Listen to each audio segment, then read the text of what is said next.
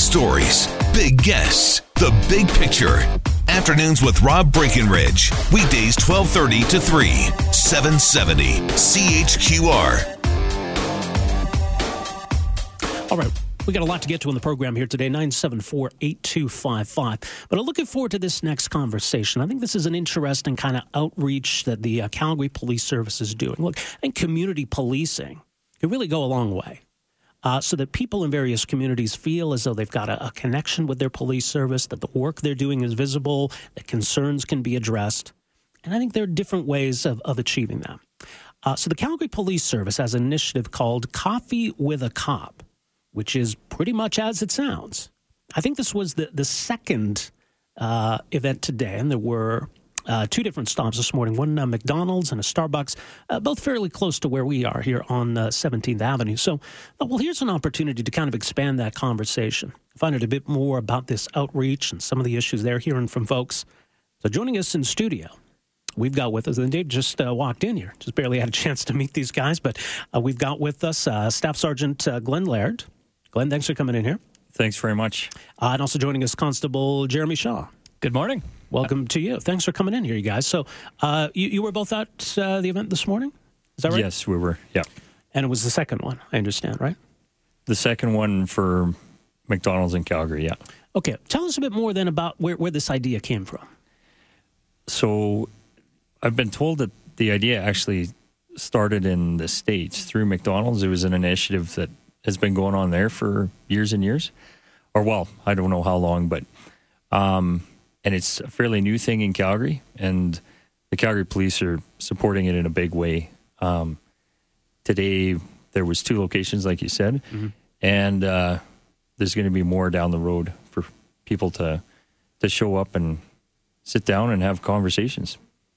What kind of conversations, then, Jeremy, we're talking about? Yeah, and that's a great opportunity because there really is no agenda for this meeting, if you will. I mean, people can come with all kinds of conversations. Some of them, it's just parents with young kids who want to get the kids familiar with police and know that we're a friendly source that they can approach. Sometimes we've had everything from, actually last time we did it, we had some justice studies students come down from Bow Valley that were working on a project. We've had, people that have a concern of some kind, whether it's a perceived increase in crime in their neighborhood or perhaps an actual problem that they're involved in and they're looking for advice on how to solve it. Do you see this as a way of getting to know people? Is this a way of allowing people to feel as though they're getting answers to their questions or they're able to address concerns that they have? I think so, for sure. It's an informal way for the community and people, Calgarians, to come and speak with a cop, like have a conversation that maybe they wouldn't want to have in a formal conversation or anything official. Right. But it's still going to feel official. I mean, it almost we're feels in uniform, official. Yeah. Uniform, right? Yeah. And we're trying to put people at ease in these kind of events to make sure that they feel comfortable to sit down, grab a coffee, and the coffee shops are helping us with that. So it's a good way to touch base with the community. Right. Because, the uniform still matters to people. They hold it in high regard, or maybe it's even intimidating to some people. So to come in and sit down and say, you guys are doing a terrible job, and here's why. Are people willing to do that? Well, I think it's both sides of the coin. I think people are going to bring up issues that bother them, and they're also, we heard some good stories today about good experiences. So yeah, and we're used to that kind of those kind of conversations that may be difficult if people are sitting down with us. Yeah. But is it important? Do you realize going in that we're going to go down and maybe we're going to meet some unhappy people, but that it's important to do that? Yeah, and that's the thing, right? It just gives you that an extra opportunity to be in the community, right? And a lot of times we talk about that with community policing. It's if you drive around in a patrol car all day or all night, you may not actually interact with anybody. It's as simple as having your good way anyway. Yeah, right. It's simple as have your windows open so you can wave or say hi to that community member that might be out shoveling their sidewalk or something. So with us being in a McDonald's or Starbucks as we were today, it just gives us that extra opportunity to bump into somebody, if you will, and maybe they have a conversation they've been wondering. And to go back to last month, even the example of the justice study students, their assignment was to interview somebody in the law enforcement field, and for them, even as students, that was very intimidating. Say that, well, how do I get in touch with a police officer? And they just don't know how. So with opportunities like this, we're out there. We're saying, hey, come on by, share my box of McNuggets with me, and let's chat. Yeah. Now for you guys. Now, let me ask, how long, Staff Sergeant, you've been on the police force? I've been on for 21 years and a bit. Wow. Yeah. And you? 13 for myself. 13. Yeah. Wow. Have things changed a lot? It seems as though, I mean, by some metrics, I mean, the city has grown, but maybe we're safer as a city than say 20 or 30 years ago. But more recently, it seems like, we're seeing some issues arise, and it seems though you guys have been a lot busier as of late. But what kind of changes have you noticed over the past couple of decades? Well, for me personally, Calgary's a big city, as we all know. Yeah. And there's issues that every big city have to deal with. Things like drug addiction, violent crime, property crime, all those kind of things. Yeah. We do live in a world with, somewhat limited budget with the way the economy is. Mm-hmm. Those are realities we have to deal with as well. And, just trying to stay ahead of the crime trends can sometimes be tricky, but we're trying to police the city, connecting to the community as much as we can, as well as having a priority for responding to calls and making sure we're there in a timely manner. All right. And that came up recently. We were talking about this and some of the concerns being raised about crime in the city. And we heard from a lot of people is that, they wonder, I mean, is it worth it phoning the police, or people who'd shared stories, I phoned this in and didn't get a response, or took a long time for them to deal with it. But is it important for people to know you're there? And is that one of the first steps to having that connection? Right? Will people feel comfortable that, I do need to phone this and I do need to make that connection? Yeah, that's huge. And that's one thing that we talk about often is that reminding people the importance of calling in even suspicious people. So sometimes a person say, we'll use an example of like a car prowling. They get their car broken into overnight and have some things stolen out of their vehicle, perhaps because they forgot to lock it, unfortunately, is a common issue right now. But they think, it's just trivial, whatever. I lost a couple CDs. I'm never going to get that back. But they don't think of all the other things that might be connected to that.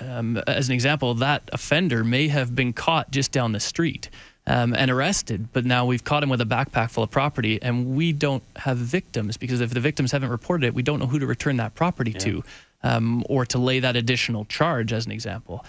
So you just never know your small piece of the puzzle might be connected to something much larger.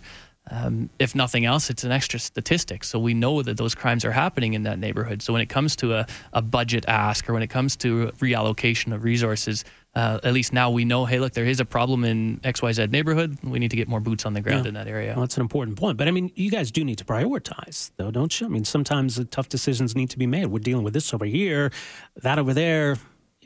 One's more important than the other. That's right. So we prioritize the types of calls that we respond to quicker. Obviously, if someone's in danger or there's violence involved, we're going to that immediately. Whereas some calls end up being information reports, or like Jeremy was saying, we need to capture that report, but it may not be urgent compared to the other calls that are happening in that area at the time. Mm-hmm. So it all depends on what's coming into the dispatch center and how we send the guys out. Right, and I think that goes a long way in terms of how people perceive the issue of crime, or perceive how safe they are. Because stats are one thing, but if someone's been a victim of a crime or knows someone who's been a victim of a crime, that's going to affect their perception of how safe the city is. But how important is it, though, for them to know that, look, the police are out there. They're in your neighborhood. You see them. They're responding to your calls. Is that important in helping people at least feel as though there's a level of safety? Absolutely, 100%. Visibility is key, and as much as we can, we're out on the road in uniform, in marked police cars. You mentioned earlier it might be intimidating to see an officer in uniform to some people, but for us to be out there and people know even just seeing us respond to a call or calling in a report in front of a school, that visibility is very important, I think, for people's peace of mind. And for you guys as officers, I mean, it's like when a doctor saves a patient. I mean, being able to help somebody, stop a crime, solve a crime, return some property. How rewarding is that?